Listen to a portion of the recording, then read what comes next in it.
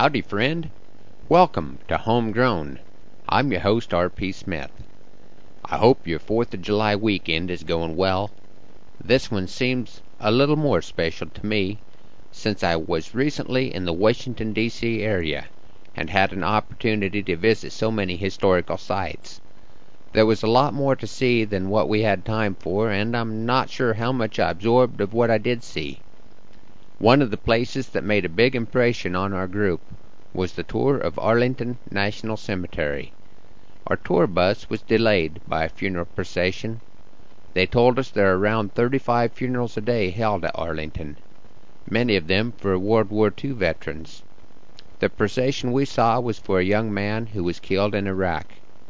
The memory of that time may be one of the most vivid for even the youngest members of our group. For this Independence Day program, I would like to share a poem that was inspired that morning.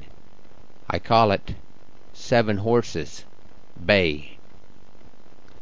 7 horses, bay, and green the grass. Silently we watch them pass. Empty saddles glisten in the sun. 3 volleys, 7 for 21. The day was bright as the band did play. A flag-covered casket borne away. With his life a young man did pay for some distant man's Independence Day. Swallow hard this lump in my throat. The band it does not miss a note. Too often it seems this band does play. A tear is quickly wiped away. As procession passes with precision, I try to understand the reason for the loss of any mother's son, in battle lost or battle won. In the distance the music fades. Stone markers offer no accolades.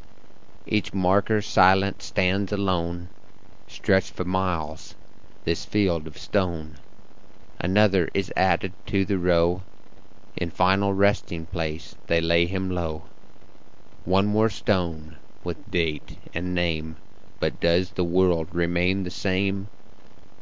Have I the right to question why any more young men should die in a war whose outcome I can't foresee?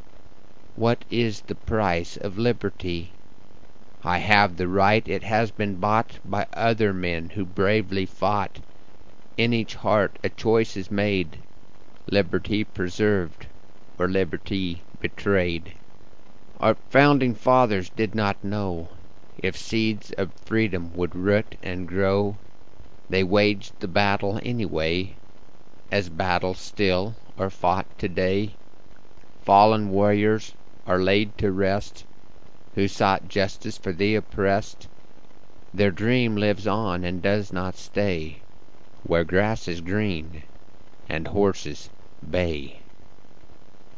Thanks for riding along this morning for Homegrown.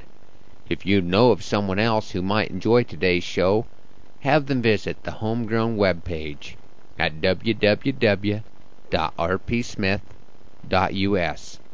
I hope you can join me back here next week for another edition of Homegrown.